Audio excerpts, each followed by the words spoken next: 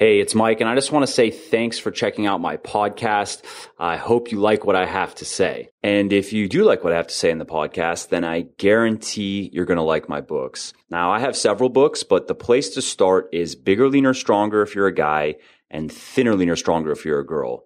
I mean, these books, they're basically going to teach you everything you need to know about dieting, training, and supplementation to build muscle, lose fat, and look and feel great, without having to give up all the foods you love or live in the gym grinding through workouts that you hate. Now, you can find these books everywhere you can buy them online. You know, Amazon, Audible, iBooks, Google Play, Barnes & Noble, Kobo, and so forth. And if you're into audiobooks like me, you can actually get one of them for free with a 30-day free trial of Audible. To do that, go to www.muscleforlife, that's muscleforlife.com/audiobooks, and you can see how to do that there. I make my living primarily as a writer, so as you can imagine, every book sold helps, so please do check out my books if you haven't already. Now, also, if you like my work in general, then I think you're going to really like what I'm doing with my supplement company, Legion. As you may know, I'm really not a fan of the supplement industry. I've wasted who knows how much money over the years on worthless junk supplements and have always had trouble finding products that I actually liked and felt were worth buying. And that's why I finally decided to just make my own. Now, a few of the things that make my supplements unique are: 1, they're 100% naturally sweetened and flavored. 2, all ingredients are backed by peer-reviewed scientific research that you can verify for yourself, because we explain why we've chosen each ingredient and we cite all supporting studies on our website, which means you can dive in and go validate everything that we say. 3, all ingredients are also included at clinically effective dosages, which are the exact dosages used in the studies proving their effectiveness. And 4, there are no proprietary blends, which means that you know exactly what you're buying. Our formulations are 100% transparent. So if that sounds interesting to you, then head over to legionathletics.com. That's Legion athletics.com, and you can learn a bit more about the supplements that I have, as well as my mission for the company, because I want to accomplish more than just sell supplements. I really want to try to make a change for the better in the supplement industry, because I think it's long overdue. And ultimately, if you like what you see and you want to buy something, then you can use the coupon code PODCAST, PODCAST, and you'll save 10% on your first order. So thanks again for taking the time to listen to my podcast, and let's get to the show.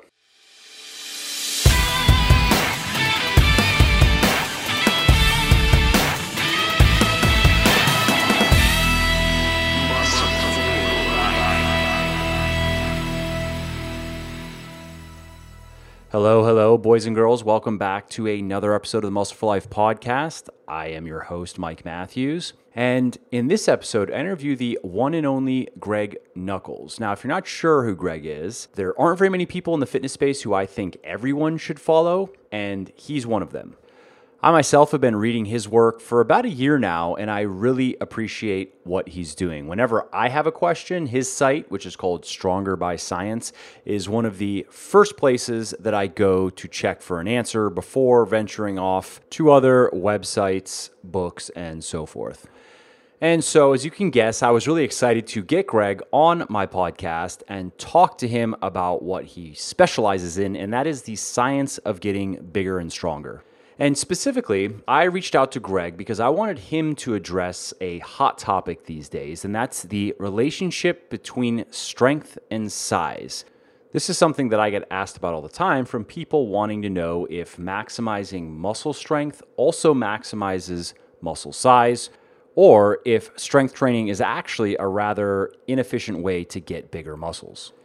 This is something that Greg has researched and written about extensively, and I knew he could knock it out of the park, which I think you'll agree he does. As you'll see, Greg breaks down the relationship between strength and muscle growth, and he gives simple, practical insights that you can immediately apply to your training to get bigger and stronger faster. Greg also touches on a number of other interesting topics in the interview, such as how motor learning affects our progression in the gym, how important adequate sleep is to muscle growth, how to manage personal expectations and break through plateaus, and more. So, if you want to get stronger and gain muscle as quickly and enjoyably as possible, then I think you're going to like this interview. Here it is. Hey, Greg, thanks for taking the time to come on the show. Yeah, thanks for having me. Yeah, absolutely. So I'm excited to have you because, like I was saying just before we started, I'm legitimately a fan of yours. I read everything that you put out, and I admire your level of technical knowledge and your ability to break things down and make them understandable. And also I really like that you create very, very unique content. You're not just doing the same thing that everybody else is doing, which is refreshing to see. Thanks, man. Absolutely. All right, so specifically, I wanted to get you on to talk about something you wrote about recently, and that's the correlation of size and strength. This is something that I get asked about fairly frequently, actually. I'm a guy or a girl, I want to get bigger. Should I just get stronger? Should that just be my thing? Should I, just follow a strength training program, just get on a barbell and get my big lifts up? And is that it? Is that all it's going to take to get really big? That's kind of that's usually from the people that are newer. And then I get questions from people that are a bit more experienced and a bit more, more like intermediate advanced lifters who now, their newbie gains are long gone. And now it's actually quite hard for them to continue to gain strength. They have to work, you get to that point where adding 20 pounds to any lift, you have to work very, very hard for it. So then that question kind of turns into, so what does that mean for them? Like, are they just going to plateau basically in terms of size because there's not that much more strength they can gain, or do they need to dramatically change their training so as to gain more strength, or what to do? You know what I mean? I gotcha. Yeah. So in a general sense, there is, in most populations, a pretty big disconnect, or not like a huge disconnect, but a reasonably large disconnect between muscle mass and strength. So in studies just looking at simple correlations between either fat-free mass and various measures of strength, or muscle cross-sectional area and various measures of strength, you tend to see that muscle size explains roughly half of the variation in the data.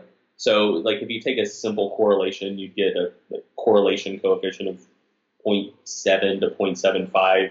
And so to get an idea of how much of the variation that explains, you just square that number. So nice, easy round number is that muscle size explains roughly half the variation in strength. Okay.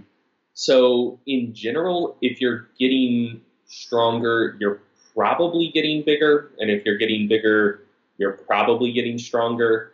But it's definitely not a one-to-one relationship. Mm-hmm. However, that does change a bit in people who are more well-trained. So in studies that look at the relationship between changes in muscle mass and changes in strength with completely untrained people, kind of strangely, there's basically no relationship whatsoever. Yeah. So the proportion of the variance in strength gains that gains in muscle size can explain are like 3-4%. Basically no relationship. Some people get way stronger but don't gain all that much muscle, and vice versa. However, in pretty much every study that I've seen thus far that's been conducted in people who had at least 6 months of training experience, gains in size and gains in strength were pretty closely related, with anywhere between 40 up to 80% of the variance in strength gains explained by gains in size. Interesting. So for new people, and I guess anybody that spent some time in the gym and just around people that are into weightlifting, that meets with experience, that you'll see people when they're brand new, they can do just about anything in terms of a program and gain a fair amount of size, at least for the first 6 months or so. And even though, their whole body strength may not even change that much because they're just doing a bunch of bicep curls and, pec deck and stuff and whatever. But then that approach plateaus. And if they don't, there are a fair amount of people who get interested in powerlifting and maybe get their deadlift up to 405 and still don't even look like they lift. Yeah. My brother actually ran into that, funny enough. We look very different. Genetically, I would guess, I got one of those DNA, I think it was DNA Fit was the company, one of the tests where you can look at a bit of, under the hood, so to speak.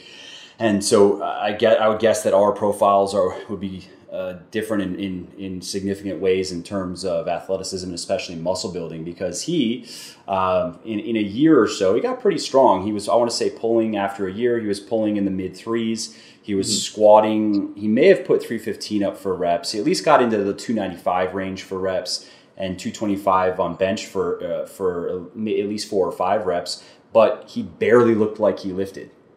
Yeah, and so like that can happen as well. People who gain a lot of strength but not all that much muscle. But then, once someone's like benching 405 or deadlifting 600, they're gonna be jacked. Like Yeah. to that level without looking pretty big. So both in terms of just like looking at a cross section of people not with training, the proportion of strength variance that muscle mass can explain is higher with well-trained people than untrained people. So throughout that roughly 50% of the variance explained statistic for like general population before. When you look at elite athletes, on the other hand, so a study was done on like national and world-class powerlifters.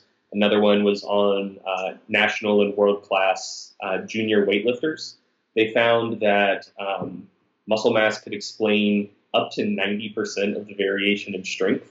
Wow. So essentially, like if someone's lean body mass was the only thing if you knew someone's lean body mass and you knew that they were like a really, really serious powerlifter, you could just based off of that, you could predict their squat, bench, and deadlift within about 15 to 20 kilos. So can we bet on these? Can you bet on powerlifting? Unfortunately, no. I don't know that would see all that much action with the bookies. But yeah, so it becomes much, much more predictive in well-trained populations. And I'm sure we're going to get into this more as the podcast goes on. But the basic reason for that is... that was going to be my question now. Okay, so why is that? Yeah, so there are a lot of things that contribute to strength. One of the ones that I think most people are aware of is that there's a strong skill component to it. So, first time you try a lift, it feels kind of weird, kind of unstable. Next time you do it, promise you your muscles haven't gotten bigger just in that one training session, but you'll probably already be able to lift more. And that continues for a bit, and that's just from learning the motor pattern of a new lift. So that's definitely one. And people can think of that as like any athletic activity. It could be throwing a football, whatever. Yeah, there's a skill component to it. Like people don't look at a deadlift like you're just picking something heavy up off the ground and think all that much motor skill goes into it. But there's more to it than you may think. So yeah, learning the skills. Here's actually a good example from one study. So 2012 paper by Mitchell compared training just knee extensions, like simplest movement in the world, with 30% one rep max versus 80% one rep max. And so they trained these people. They were completely untrained. And before and after the study, they measured one rep max knee extension. And they also measured maximal isometric knee torque. So basically, like how hard you could kick into the pad of a knee extension without actually moving it. And so like these people were doing like regular knee extensions, like full eccentric, full concentric for the whole training period. And the 80% group did gain more strength with like regular one rep max knee extension because training at 80% was more similar to a one rep max test than training at 30%. Sure. So unsurprisingly, their one rep max increased more. But they actually had like identical increases in maximum knee torque. So that's something that like absolutely no skill whatsoever goes into like an isometric. So yeah, you can see the influence there of like the skill component of strength in something as simple as a knee extension. So, obviously something like a squat, deadlift, and especially something like a clean and jerk or snatch, way, way more technical than that. So the skill component is going to play a much larger role. So yes, people get more efficient with the motor patterns of new lifts. Something else that people posit is that you get better at activating more of your muscle tissue to produce force. That's probably not true. So you can study that by looking at something called percentage of voluntary activation. And that sounds really technical, but it's pretty simple. Basically, what you do is you get people in a lab and you see how much isometric force they can produce just voluntarily. So, again, if you were using leg extensions, you get someone in a knee extension machine, make sure the arm couldn't move, and just have them kick into it as hard as possible. And then you have electrodes hooked up to their femoral nerve, which is what innervates their quads, and you run a current through it to force their quads to contract as hard as their quads can possibly contract, which is it's about as comfortable as it sounds. I was gonna say that sounds like no fun. Yeah, and then you compare the force they were capable of producing voluntarily versus the evoked contraction from the electrodes. And even in completely untrained people, percentage of voluntary activation is like 95% plus. So yeah, it seems like untrained people can activate all of their muscle tissue just fine. They're just not good at putting that together efficiently to move external load. So yeah, that's probably just a pure increase in muscle activation probably doesn't explain the rapid increase in strength you see early in training. So something else that's curious is you don't see an increase in muscle activation, or at least not like a meaningful increase, but you do see in a pretty big increase in what's called normalized muscle force. And again, that sounds really technical, but again, it's pretty simple. So basically, you see what someone's muscle cross-sectional area is. So for example, like your biceps, you would take like an MRI image at the midpoint of the bicep, and it would roughly look like a circle, and you just see what the cross-sectional area of that is. So you see how much force a muscle can produce divided by its cross-sectional area, and that does actually increase quite a bit with training, even though muscle activation doesn't seem to meaningfully increase. So what that tells you is that there's some stuff going on in the muscle itself to make it better at producing force independent of muscle activation. Something that makes it even more curious is there's something called specific tension, which is the exact same concept as normalized muscle force, just force divided by cross-sectional area, but of individual muscle fibers instead of the entire muscle. And specific tension doesn't change with training. So your individual muscle fibers. What does it mean, Greg? No one's sure, and so that's a super interesting open question. That like the disconnect between fiber-specific tension and normalized muscle force, which are the exact same concepts but on different scales. So individual muscle fibers versus the entire muscle. Yeah, and just so everybody understands, we've talked about cross-section, talking about the size of the muscles, or the size of the fiber individually. Yeah. So the disconnect between the two was first noted in a paper in 2012. And when I first read that, I was like, what? Like, that doesn't make any sense at all. And just since then, no one else has really even looked at that, which is so frustrating to me. So yeah, anyway, no one's quite sure why that happens. But the takeaway is that we just know that as you continue to train, we do know that normalized muscle force increases. Yes. So looping back to what put us down this road to begin with, talking about why there would be a stronger relationship between muscle mass and strength in trained populations and untrained populations. The biggest reason for that is that there are these other factors that contribute to strength development beyond muscle mass. So you have the skill component, you have normalized muscle force, a couple other small things as well, but those are definitely the two other biggies apart from purely the amount of muscle you have. Sure. And those adaptations take place really early in training. So, like the skill component can keep increasing with more training experience. Like I've been squatting for probably 15 years now, and like I'm still like fine tuning my technique little by little.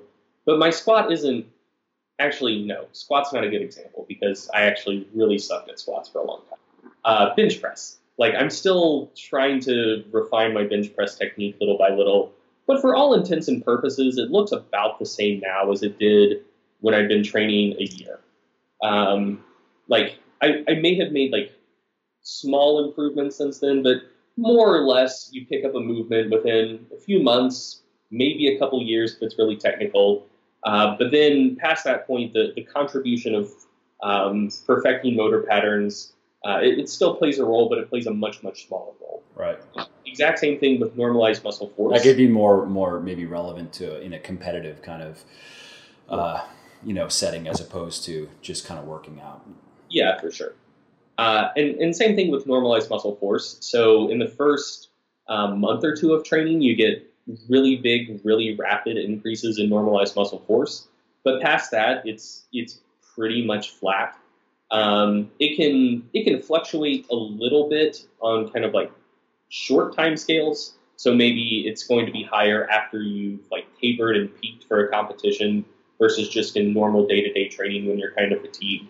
But in terms of like your kind of average baseline level of normalized muscle force, doesn't really seem to meaningfully increase with training after a couple months. How does that work though? Because, for your first year, let's say guys can gain, probably somewhere, about 20 pounds of muscle if their body responds well to, and they do a good job. It should be going up as they gain size, right? Yeah. Yeah. So you're saying though the relationship doesn't, it just kind of tends to, once after a couple months you have now, as muscle size increases, it's just going to go up in a linear type of fashion.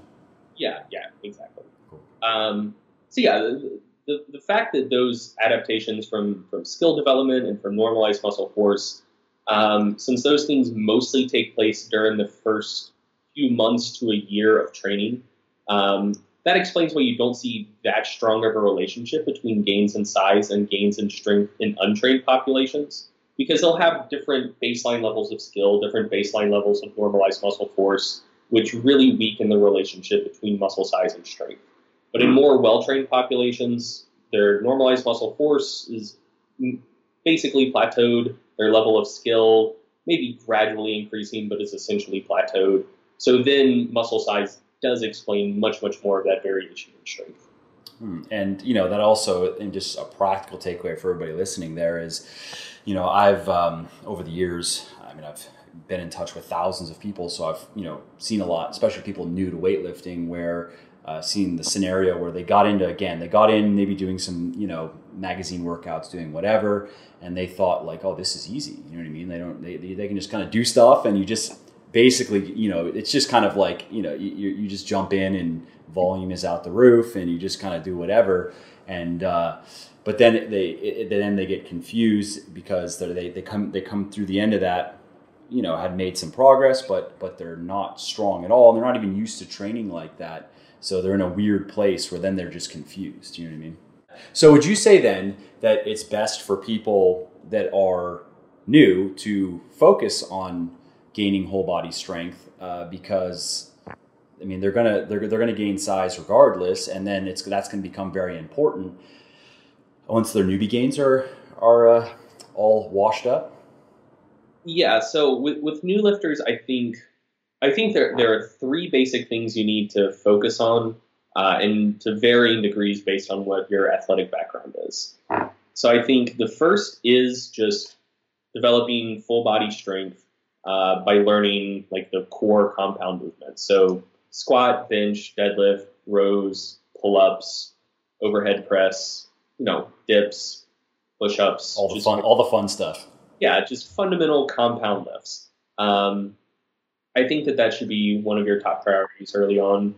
Another thing, especially like if you're focused on building muscle and hypertrophy, I really think you should get into isolation lifts relatively early on, just so you get an understanding of what it feels like to use the muscles you're trying to build. Yeah. Like so many new lifters just don't know how to feel their lats when they're doing like pull-ups or something like that. I had that problem.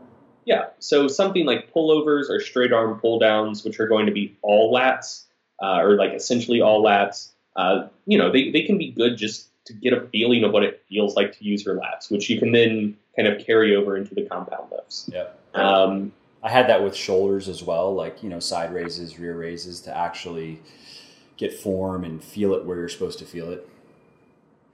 Yeah, for sure. So that's number two. And number three and I have no scientific evidence for this whatsoever, but just my own observations on this is people tend to make better progress long term if they're just generally athletic and have a decent proprioceptive sense and like understand how their body moves and where it is in space. So I think a lot of new lifters should also be doing some sort of like calisthenics or um, I'll unilateral. offer up yoga. I mean, I felt like Yeah, I got benefits from yoga. and I think stabilization work is also important. So things like unilateral carries, like a suitcase carry, where it's just like a farmer's walk, but you're only holding a weight in one hand. Just you feel what it feels like or so you learn how to like stabilize your body laterally. I think just kind of calisthenics are kind of like weird, off-centered or unilateral movements like that are good for just developing an understanding of where your body is in space and how it moves. And I think that's important for building a good foundation for further development. That's a good point. I actually haven't, I mean, you're the only person that I've heard talk about that actually, but it totally makes sense. I would say also something that helped me, and I'm sure has helped you a lot over the years, is working on camera. So you can actually see what your body is doing as opposed to what you think it's doing. Mm-hmm. And, I was a little bit surprised even with a few, like with squats and stuff where at first, of course, it's about reaching depth, and then you finally get that, but then you start honing in on some of the finer points and being able to see what did I just do versus what did I feel like I did has helped. Oh, for sure. With motor learning, there's two. There are a lot of things you can do, but two of like the easiest, most basic things you can do is either have more feedback. So that would include things like videotaping yourselves, comparing what it looks like on camera to how it felt when you were doing it, and also less feedback. So like if you generally squat in front of a mirror, don't squat in front of a mirror. Um, then once you get reasonably good at any of the core lifts, try doing them with your eyes closed, and if possible with noise canceling headphones on, just because that's taking away like audio feedback and visual feedback. So it'll force you like to rely on kinesthetic feedback. Yeah, really be aware of your body. Your body's sending you. So yeah, manipulating how much feedback you're getting, either by giving yourself more, by taking video, or by taking some away, can help with mastering lifts. That's a good tip. That totally makes sense. Okay, so let's shift gears now and talk more to the intermediate and advanced people. And so they're at a point now where, let's say they've been training reasonably well for a few years and they've gained a fair amount of strength. And you've kind of already maybe answered some of the questions that they would come into this podcast with, but they are, I mean, as you know, you do run into where it's not as easy. It feels much easier to gain strength, at least for the first year or two, where, just if your calories are at least in a range that makes sense and your macros are in a range that makes sense and you're recovering and so forth, and you're just kind of putting a lot of work into the barbells where you just, you gain reps every week or two and eventually you turn that into weight and so forth. That gets harder though as time goes on. So what advice would you have or do you have for those people on how, because like, okay, so they need to make sure that they're getting stronger, even if it's just a slight increase. Yeah. And but what got them there won't necessarily get them to where maybe they want to be if they really want to achieve, let's say, a large percentage of what's possible for them genetically. Yeah.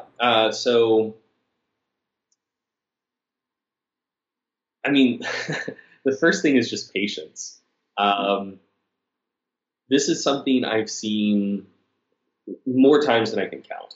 And it's happened to me probably like 3 or 4 times just in my own training career. Like someone will get to like a given point in like strength and or muscular development, and then they're training hard, they're training smart, they're eating well, they're sleeping well, and just for like 6 months or a year, just literally nothing happens. And then I've been there. Yeah, and then just out of nowhere, over like 2 months, you put on, 6 or 7 pounds of lean body mass, and your lifts go up 10%. Like I have no idea why that happens, but that just happens. Like you just grind away for a while, and eventually you reach a breakthrough. So yeah, that one thing is just patience. Generally, if you keep training hard, good things eventually happen. In terms of things that are within your control, once the easy gains are in the rearview mirror, stuff outside of the gym starts playing an increasingly large role. So making sure you're sleeping enough, making sure you're eating enough protein, trying to manage stress outside the gym. If I can give a quick sales pitch really quick for my favorite thing for augmenting training, it's this thing called sleep. Like people so undervalue sleep for everything. So just two quick studies to run by you. One, it was a metabolic ward study, so that means that the people were living in a lab, so every part of their day was controlled. So there weren't like outside influences. Yeah, you're not relying on journals and so forth. Yeah. So yeah, it's a metabolic ward study, people living in the lab, all of their activity, all of their food intake, very tightly controlled. And it was a diet study. So basically they had people in a pretty big calorie deficit, like a 40% calorie deficit. And they compared sleeping 8.5 hours a night to 5.5 hours a night. And when the people were sleeping in either condition, they lost the same amount of weight. So the number on the scale went down the same amount. But for the group sleeping 5.5 hours a night, that was something like 60% lean mass and 40% fat mass was what they lost. Like they just hemorrhaged lean body mass. And the group sleeping 8.5 hours a night, it was like, again, this is an untrained population, so sure, you wouldn't expect them to lose all that much muscle. But they essentially held on to pretty much all of their lean body mass, and any of the drops that occurred were probably just water from glycogen depletion because it was a pretty low-calorie diet. But yeah, they lost almost entirely fat mass and basically no lean mass. So yeah, same calorie deficit, same change on the scale. Do you want to touch on quickly, just for everyone listening, why that is? Just on a purely mechanistic level, one of the shifts that they did note is there's this thing called respiratory exchange ratio, or RER. Again, that sounds like a very technical term, but it's pretty simple.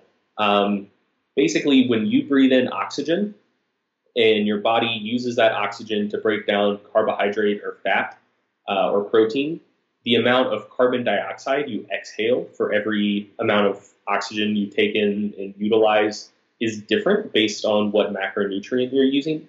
So with carbohydrate or protein, you essentially exhale 1 molecule of carbon dioxide for every 1 molecule of oxygen you take in.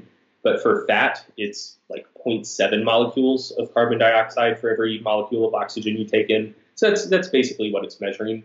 So by knowing your respiratory exchange ratio, it gives you a pretty good idea of the fuel breakdown that you're using. And so the people who were sleeping a lot had a lower respiratory exchange ratio. So what that tells you is just at rest, just day-to-day life, they were burning more fat and less carbohydrate and protein. The total energy expenditure was the same. Sure. Where was the energy coming from? Yeah, but more of that was coming from body fat. Right. Versus the group that wasn't sleeping very much, they had a higher respiratory exchange ratio, which means less of the energy they were burning was body fat and more of it was carbohydrate and protein. So yeah, sleeping not enough is bad. Hopefully people understand that. In terms of sleeping more, like more than the typically recommended 7 to 8 hours a night. Taking naps or whatever on top of. Yeah. This is something that hasn't gotten all that much research attention, but the stuff out there right now is very, very promising. All of the studies looking at sleep extension so far, so going from 7 to 8 hours a night to 9 or 10 hours a night, all of the studies have been done at Stanford thus far in a researcher named Sherry Ma's lab. And all of her subjects are like Stanford sports teams. So we're talking like high level D1 athletes. And over the course of just like 2 to 4 weeks, they're seeing like really big improvements in performance, with absolutely no change to training or nutrition or anything else, just by getting the athletes to go from sleeping 7 to 8 hours a night to 9 to 10 hours a night. So yeah, that hasn't been tested on like bodybuilders or powerlifters, but I would assume the same general thing, like the same general factors are in play there. Yeah. You know, at the end of the day, athletic performance is athletic performance. Yeah, exactly. That makes sense. Okay, so we have sleep more. Any other? Oh yeah. Stress management. So we have the patience, and I think there's also a bit of expectations in there as well. I mean, I don't know if you, it's related to patience at least, but I mean, I know I ran into that myself after, a nice kind of upward trajectory, especially for the first couple of years of doing things right. And then when things slowed down, I had to consciously, kind of reset my expectations and realize that, year 3 is not the same as year 2, and year 4 is not the same as year 3, and so forth.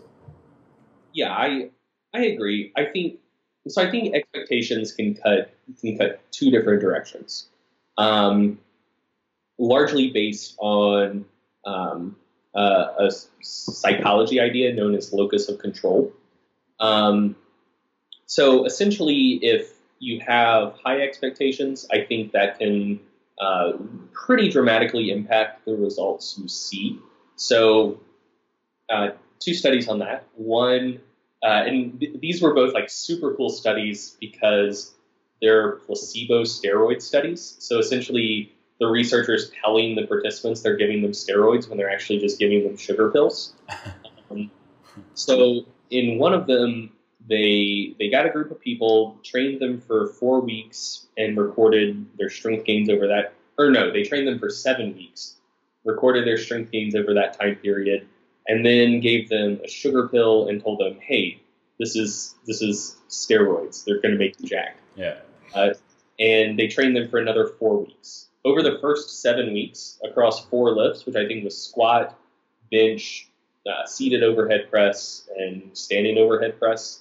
Over the first 7 weeks, they put an average of, I think, like 20 kilos across those 4 lifts. And these were pretty well-trained guys to begin with. They were, average bench was like 275, and average squat was like 360 or something pre-training. That's pretty solid. So, yeah, like not people you'd expect to make like super fast strength gains, but yeah, 20 kilos, 44 pounds across those 4 lifts for the first 7 weeks. Over the last 4 weeks, when they thought they were on steroids, exact same training, they put 45 kilos, which is like right at 100 pounds across those 4 lifts. Over the first 7 weeks, it was 10 kilos, not 20 kilos. Wow. So they made more than 4 times the gains in basically half the time, just because they thought they were taking steroids. And then another study, and this is my all-time favorite study, I think, just because when you actually think through it from like a human perspective, it's hilarious. It's 2001 Maganaris. That's the year and author, if people want to look this up. But basically, one of the researchers was the coach for the Great Britain national powerlifting team, like the one they send to IPF competitions. So, drug-tested powerlifting, supposed to be drug-free lifters. But these guys decided, hey, we want to use steroids and get away with it. So they trusted their coach enough to ask them, like, hey, can you hook us up with some steroids? So first, the basic premise of the study is the athletes are trying to cheat, and they think their coach will help them get away with it. But the coach, like, also being a scientist, was like, oh, these gullible fools, I will use them to study the placebo effect. So he gave them sugar pills and told them that they were fast-acting steroids. And so they tested their maxes, and then 2 weeks later they tested their maxes again, being given these pills they thought were fast-acting steroids. And they put an average of 4 to 5% across their squat, bench, and deadlift. which, just to put that in context, like, these guys were strong, like average body weight around 200 pounds, average squat and deadlift in the high fives, low sixes, average bench in the low to mid fours. Like, they were strong. So adding 4 to 5% to that was like a 70, 80 pound increase in the total automatically, just because they felt they were being given fast acting steroids. Then they trained for 2 weeks, still being given these placebo pills. And at the end of those 2 weeks, the researchers asked them, or the coaches asked them, like, hey, how's your training been going? And everyone was like, oh, best 2 weeks of training. Like, I've been like hitting PRs, been handling more volume, recovering better, like everything's awesome. And then the coach told half of them, psych, it was a placebo, now time to max again. And so they knew that they were drug-free before, when they hit those 4 to 5% PRs. They knew they were drug-free over the intervening 2 weeks that they said was like the best 2 weeks of training of their life. But their post-training 1 rep maxes still regressed to like the levels they were before that 4 to 5% increase. Yeah. The other half, they were like, yeah, you're still on steroids. Things are awesome. They hit more PRs on top of that. So these are like and then in the end, did they regress though? So they're just still PRing. Yeah, they didn't do another follow up with that group. Oh, that would have been interesting. That it was a placebo. But yeah, so these are world class athletes making like really like big meaningful gains in strength automatically, and then even more over just 2 weeks because they think they're on steroids. So yeah, I think those two studies do illustrate the power of expectations pretty strongly. That is something that massively boosted these people's expectations, and their results dramatically increased because of it. If self-esteem didn't matter at all, I think like setting expectations as high as possible is probably the best thing for results. But then in terms of how that impacts people, that's where locus of control comes into play, like I mentioned earlier. So if you have really high expectations and also an internal locus of control, so basically anything that happens in your life, whether good or bad, whether or not you actually had control over it, like you either blame yourself for it or take credit for it. Yeah. It's like a sense of personal responsibility, right? Yeah, pretty much. Yeah. As opposed to saying it was because of this or that, or it was this person or that thing or whatever. Yeah. So high expectations, good for getting good results. But if you don't live up to those expectations and you have an internal locus of control, that makes it really easy to get down on yourself and like, say, I failed. Like, this is yeah, exactly. Versus like an external locus of control, then it's just like, oh, something else influenced this. Yeah. So just like purely on a psychological level, sometimes lower expectations can actually be beneficial for people who like have an internal locus of control and also just aren't gifted, and so wouldn't meet those expectations and would be kind of crushed if they didn't. But just purely if you want people to make the best gains possible, high expectations are very good. I like that. That makes sense. So, okay, anything else that you would add for this intermediate or advanced person that is now going to go, okay, I need to continue working on gaining strength? Okay. So I have just like a little flow chart that will help people navigate pretty much any training decision they ever need to make. Nice. And it's the simplest thing ever, but it works. So first question you ask yourself, am I making progress? If the answer is yes, what you do is nothing. You don't change anything. Even if it's slow progress over months or years adds up to a crap ton of progress. Slow gains are still gains. Right. If you're improving, don't change anything. If you're not improving, the next question is, how do I feel most of the time? If you're not improving and you constantly feel pretty fresh, the issue is probably just that you're not training hard enough. So whatever that means for you, make your training harder. So it could be increasing intensity, like increasing the amount of weight you're lifting. It could be increasing volume, doing more reps, more sets, more exercises. It could be increasing frequency, so training more times per week or hitting each muscle group more times per week. Just if you're not making progress, but you generally feel good and fresh all the time, You have to do more. Yeah, you just need to train harder. That's what's going to do it for you. If you're not making progress and you generally feel worn down, then the next question is basically, am I taking care of stuff outside the gym as well as I can? So, if you're like a new father or a new mother, like you're not going to sleep for 2 years, and that's just how it is. So that's something that's impacting your gains that you can't really do anything about. But if you're not sleeping enough, but you could sleep more, if your diet isn't great and it could be better, then if you're not making progress, you feel worn down all the time, and there's stuff like that outside the gym that you can address, that's where you want to put your focus. But maybe you're taking care of business outside the gym, or at least doing so as well as you can, and you're not making progress and you're feeling worn down all the time, then basically what you need to do is make your training a little bit easier in some way. So we're not talking cut volume by 80% overnight, but, drop a set here or there. Maybe don't push quite as close to failure. If there are a couple accessory exercises that don't really give you that much bang for your buck in the first place, drop them out of your training program. So just like small tweaks to make your training a little bit less stressful, so it matches your recovery ability. And that's really about all there is to it.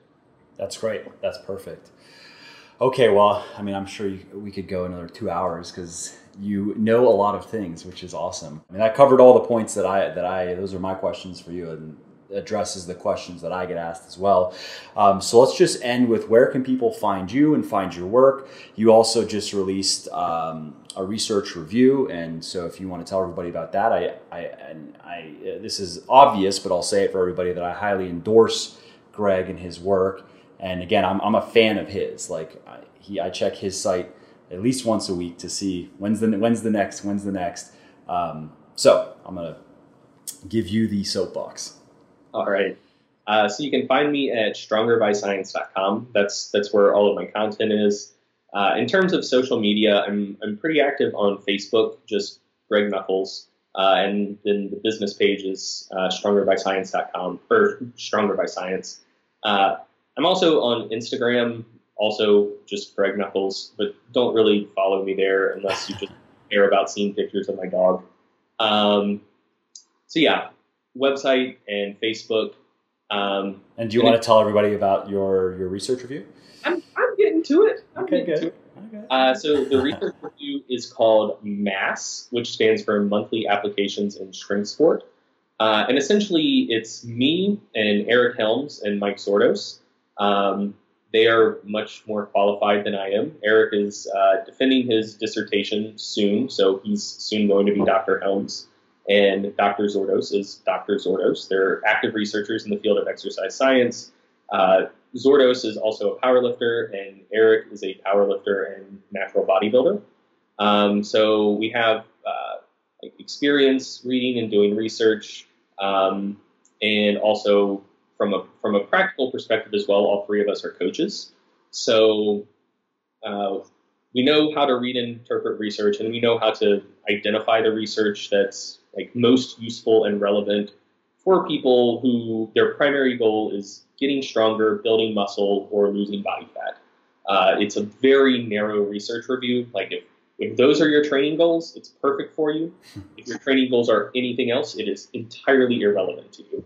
But yeah, so we go through 50, 60 journals every month, screen like close to 1,000 articles, and pick out the 9 studies that are going to be most useful, relevant, and applicable to people trying to get stronger, get bigger, lose body fat, and break them down on a technical enough level that you get everything you could possibly want out of a study, but also in a very readable and understandable and reader-friendly format, with practical applications to help you improve your training, or if you're a coach, improve how you train your clients. So basically trying to bring the research to everyone who either just doesn't have the time or the ability to follow it for themselves. so they can stay up to date with the latest science, but not have to be overwhelmed with trying to read a bunch of studies and, burn dozens of hours of their own time doing that on their own. Okay, good. So where can they get it? Where can they? Because the first issue you're giving away, which I think is a great idea, just to get people in and so they can see how high quality it is. Yeah, absolutely. You can find it at strongerbyscience.com/mass-issue-1. Cool. Just the number one. And I'll put that also. I'll have that link put in the description of the YouTube video, and I'll put it in the blog post and so forth, so people can just quickly download it right there. All right, perfect. Okay, awesome. Well, that's everything. I really appreciate, again, you taking the time, Greg. It's been very enlightening. It's fun for me to get people like you on the show because I just like to listen to you be smart and educate us on all kinds of good things. So it'd be great also maybe sometime in the future, we could do this again on some other subject. Yeah, that would be awesome. And thanks for having me, Mike. Yeah, absolutely. Hey, it's Mike again. Hope you like the podcast. If you did, go ahead and subscribe. I put out new episodes every week or two where I talk about all kinds of things related to health and fitness and general wellness. Also, head over to my website at www.muscleforlife.com, where you'll find not only past episodes of the podcast, but you'll also find a bunch of different articles that I've written. I release a new one almost every day, actually. I release kind of like 4 to 6 new articles a week. And you can also find my books and everything else that I'm involved in over at muscleforlife.com. All right. Thanks again. Bye.